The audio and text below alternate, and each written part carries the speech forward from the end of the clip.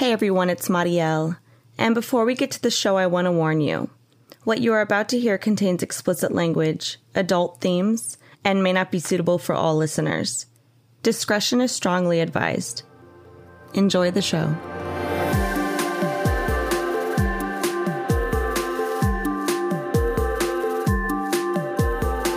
Hello everyone.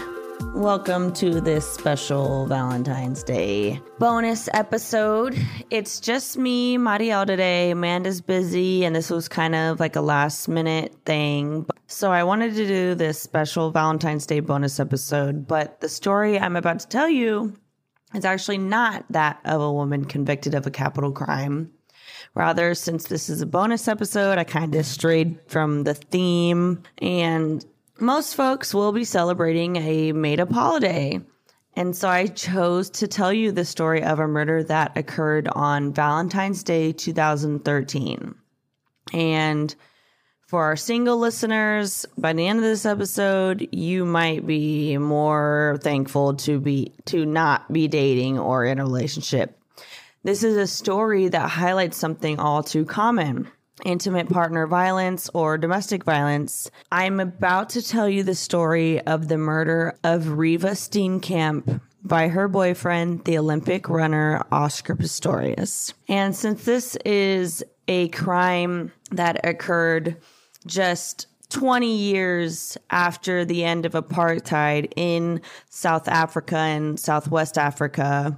Apartheid was a system of institutionalized racial segregation that existed in South Africa and Southwest Africa from 1948 until just as recent as the early 1990s, like when some of us were born, like millennials, we were being born, and apartheid was still institutionalized in these countries. And, you know, we love Nelson Mandela, but unfortunately the wounds of apartheid are still deep and they still fester, and they do play a role in this case. And this is a case that had a lot of, you know, courtroom drama, and it riveted the world. However, the fate of Oscar Pistorius' outcome of his trial is in the hands of someone from the other side of South Africa, Judge Tokasile Matilda Masipa, who is a quiet, stern 66-year-old black woman who steadfastly avoided the limelight even as she rose from poor township to the nation's high court. A former newspaper reported she was once arrested during a protest and ordered by her white jailers to clean her cell's filthy toilet. She began studying law at the height of apartheid and became a lawyer in her 40s. A former newspaper colleague said, "Whoever thought that one day a black woman would be standing judge over a white boy?" When the trial began, Judge Masipa sat at an intersection of two powerful problems in South Africa: violence against women and racial tensions. She listened to Mr. Pistorius' lawyers knit together a defense that rests in part on white South Africa's deep-rooted fear of black men invading their homes. And so, let's get to the story. Riva Rebecca Steenkamp was born in Cape Town to parents Barry Steenkamp, a horse trainer, and his second wife, June, also a horse trainer. She had two older half-siblings from her parents' respective previous marriages. The family later moved to Port Elizabeth, where she attended St. Dominic's Priory School. After school, she studied law at the University of Port Elizabeth, which became a part of Nelson Mandela Metropolitan University. She graduated with a Bachelor of Laws degree in 2005. After university, Riva worked as a paralegal and as a model. She applied to the bar in late 2011 and hoped to be a qualified legal advocate by the age of 30.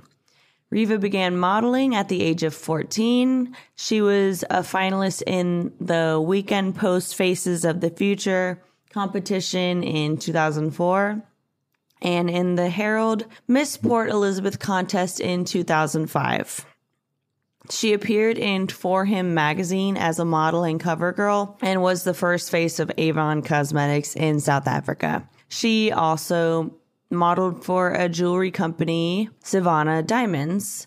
She was ranked number 40 in the For Him magazine 100 Sexiest Women in the World poll of South Africa.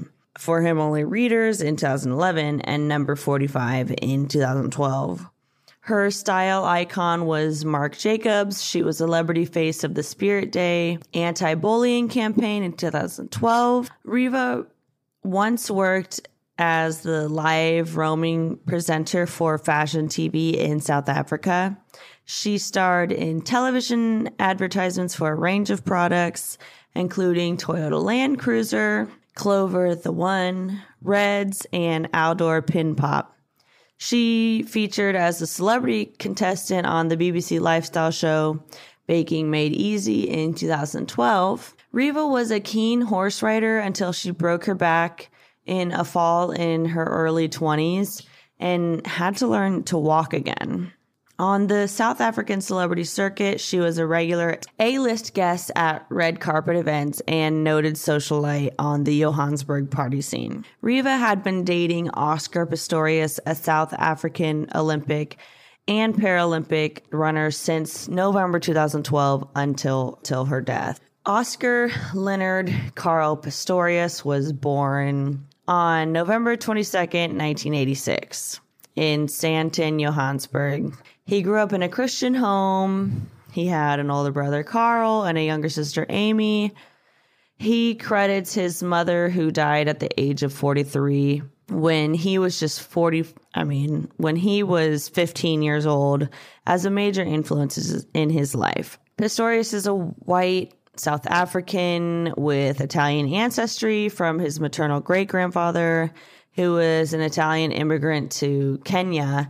Oscar Pistorius was born with fibular hemimelia, which is a congenital absence of the fibula bone in both legs.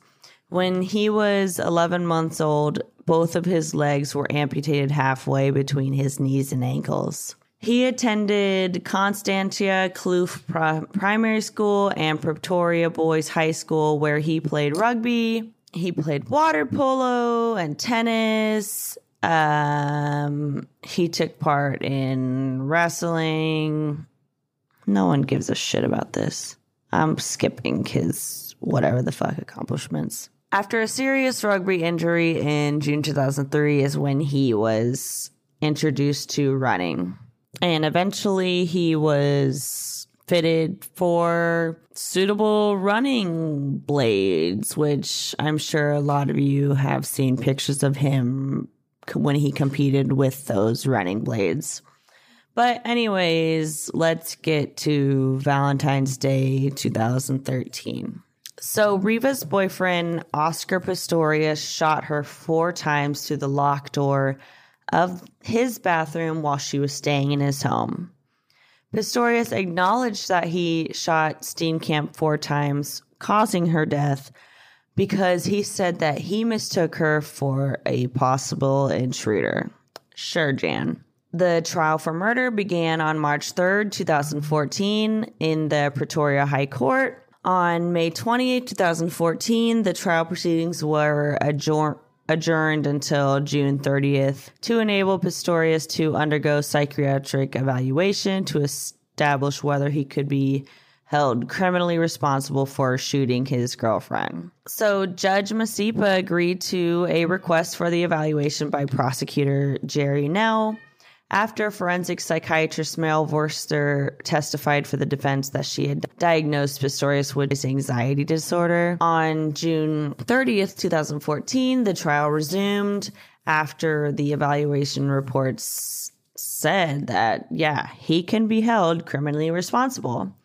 The state prosecutor was quoted as saying, Mr. Pistorius did not suffer from a mental illness or defect that would have rendered him not criminally responsible for the offense charge. The defense closed its case on July 8th, and closing arguments were heard on August 8th. On September 12th, Pistorius was found guilty of culpable homicide. On October 21st, 2014, he was sentenced to 5 years in jail, but only served 10 months.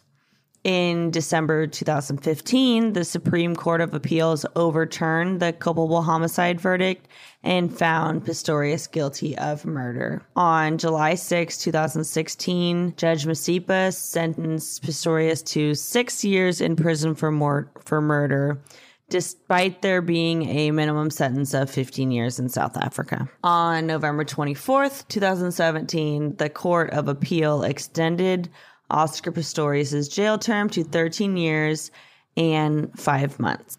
Riva Steenkamp and Anine Booysen, both young South African women killed in 2013, were named South Africa's Persons of the Year 2013 by the Daily Maverick. So in February 2014, there was a half-hour documentary special about Riva's life titled Riva, the Model You Thought You Knew. And then in September 2014, there was a broadcast of an episode of Special Assignment titled Oscar Pistorius, The Verdict. And this program highlighted the missing white woman syndrome media phenomenon in South Africa, given the disproportionate coverage of the trial versus the Lee Matthews murder trial, with the coverage relating to the deaths of Black women Zanele Khumalo and Betty Katani, who both were murdered in similar circumstances and at, the same time as Riva's murder. And actually, shortly before Riva's death, she had been an advocate for bringing the attention of domestic violence and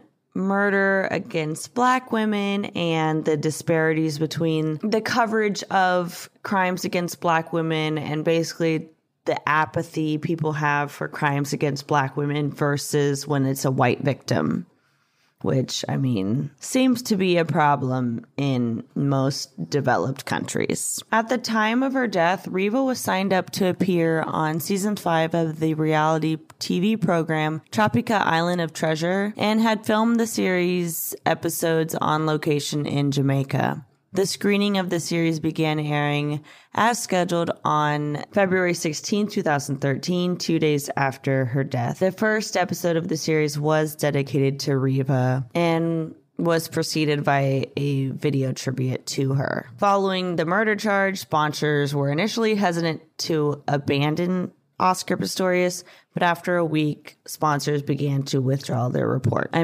support. So, Oscar Pistorius always maintained that he was acting in self-defense because he thought there was an intruder in the home, blah, blah, blah. And so I want to tell you about what one of his ex-girlfriends, Samantha Taylor, told in an interview of 2020, even before the verdict was delivered. So when news of Riva's death broke, Samantha Taylor, who was 20, said she received many rest in peace messages because people thought it was her. And she said it was a real shock. She said she dated Pistorius before he began dating Riva. At his murder trial, she served as a valuable witness for the prosecution, because she said parts of Pistorius' story about what happened the night that he murdered Riva didn't ring true. She said there were things that didn't match up to my experience staying at his house. For example, Pistorius claimed during his testimony that the bedroom was pitch black, so he couldn't see when Riva got up to go to the bathroom. However, Samantha said he didn't typically keep his room dark. Quote, he usually slept with the curtains fairly open. He always had some light coming in. And although Pistorius did startle easily, Samantha said he always asks her about any sudden noises and found it odd that he didn't make any physical contact or say anything to to Riva before shooting through a bathroom door the night she was killed. Samantha Taylor was just 17 years old when she first met the then 24-year-old Pistorius at a rugby match in 2010. And she said, when I met him, I actually didn't know who he was. He was very charming. He was a really good guy. You know, he was very respectful and very kind. However, over time, she said that Pistorius would get angry at her for little things, such as not taking her plate to the kitchen. He could be jealous and possessive. She said he used to often look through my phone and ask me who my friends were. I think he had that control over who's in my life and who's not. She said it was his decision of who that would be. So life with Pistorius was living on the edge. She said that she recalled when he would drive his cars 200 miles per hour on the highway just to scare her. She said that he always carried a gun. He had a passion for guns, and it was natural that the gun was there. It was a part of him, she said. And she mentioned one incident when she was in the backseat of the car with Pistorius and a friend, and they'd been pulled over. He had his gun under the seat, and the officer was like, you know, you can't have your gun open like that. I think it was something like it needs to be in a case or something. However, he pushed back and was like, you can't tell me what to do with my gun, blah, blah, blah, blah, blah. And then drove off and fired his gun out of the sunroof. She said it was really loud and she was scared, but him and his friend just laughed.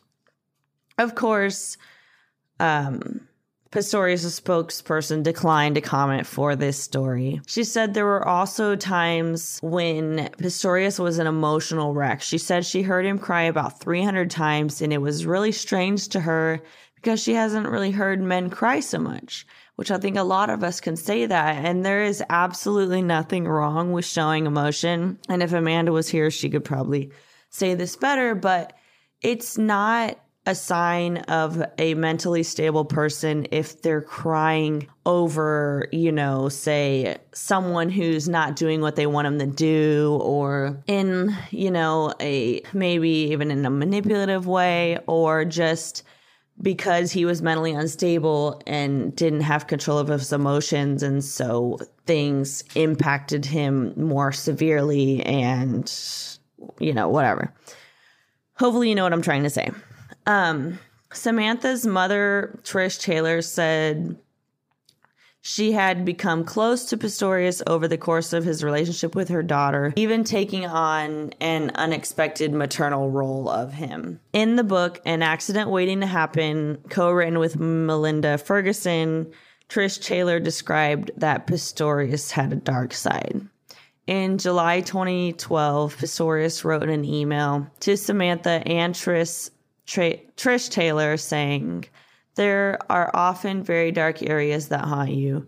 Most of my adult life, I have had moments that I sabotage the good that I have." This is like when he was trying to win her back at one moment, at one short period of time when they'd broken up. Her mom said that he would sometimes explode with fits of anger. She could hear him screaming at Samantha over the phone. During his Olympic training, her mom even said she even suggested that he seek counseling and sent him links to like meditation websites, blah, blah, blah. I thought, what if he commits suicide? I was getting really worried about him.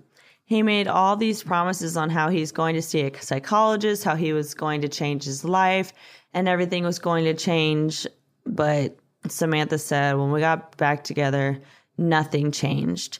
And worst of all, like, she discovered that he had been cheating on her. And, you know, of course, he was demanding that she give details of anyone she may have been romantic with during their breakup, which she was, like, with some rich ass mogul from South Africa. She was dating this guy who was nice to her, blah, blah, blah. But as we do in abusive relationships where we go back, they're manipulative. So fast forward, she said, I think our relationship was mostly lies. From what I know now, or what I found out, there were definitely a lot of other women in his life at the same time as me. She claimed that they were not officially broken up when Pistorius showed up on television at an awards ceremony with Riva as his date. And she said she's making peace with the way he treated her. Our relationship, it wasn't easy. I'm getting there. I think it's a journey. So now I want to read you this great opinion piece that was written by Margie Orford for The Guardian. And basically she says, there was no threat in that home. There had been no crime on the secure estate where Pistorius lived until he shot Riva. What was this state of terror that legitimized in his mind the use of lethal force in a place designed like a fortress? Riva Steenkamp's killing showed once more, as if we needed reminding, that home is almost always the most dangerous place for a woman. Femicide is a common crime in South Africa. Hundreds of women are killed by their partners each year. Almost none of them makes it to the front page. It was Pistorius' success and his fall from grace, his celebrity, turned the spotlight away from Riva's murder, the gruesome detritus that was evidence of an uncontained male rage. Pistorius was not guilty of femicide, the terminal point of domestic violence, but what we saw in the Pistorius trial is how this heedless, hidden violence manifests itself. South African women and their children are all too often the collateral damage in a seemingly endless cycle of male violence that did not end with apartheid.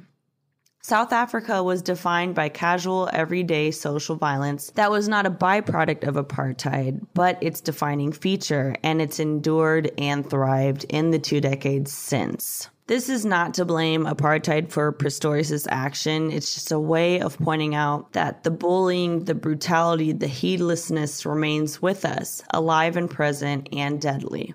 This violence ranges from the vicious gang warfare that plagues many poor townships to the shocking levels of drunk driving fatalities to negligent use of firearms. Pistorius was unpleasant to watch on the stand. He failed to accept any responsibility for his actions. The whimpering, vomiting spectacle, the snot running out of his nose. He sat uneasily with the stature he'd reached as an Olympic champion who had succeeded against all odds. The additional gun convictions against him showed the reckless and macho behavior that is chillingly familiar to all of us, or all of those who live in South Africa. It was not guilty for the prosecution to build a picture of Pistorius, once the iconic Blade Runner, as a narcissistic, controlling, and selfish man whose love of guns, fast cars, and risk overrode any consideration for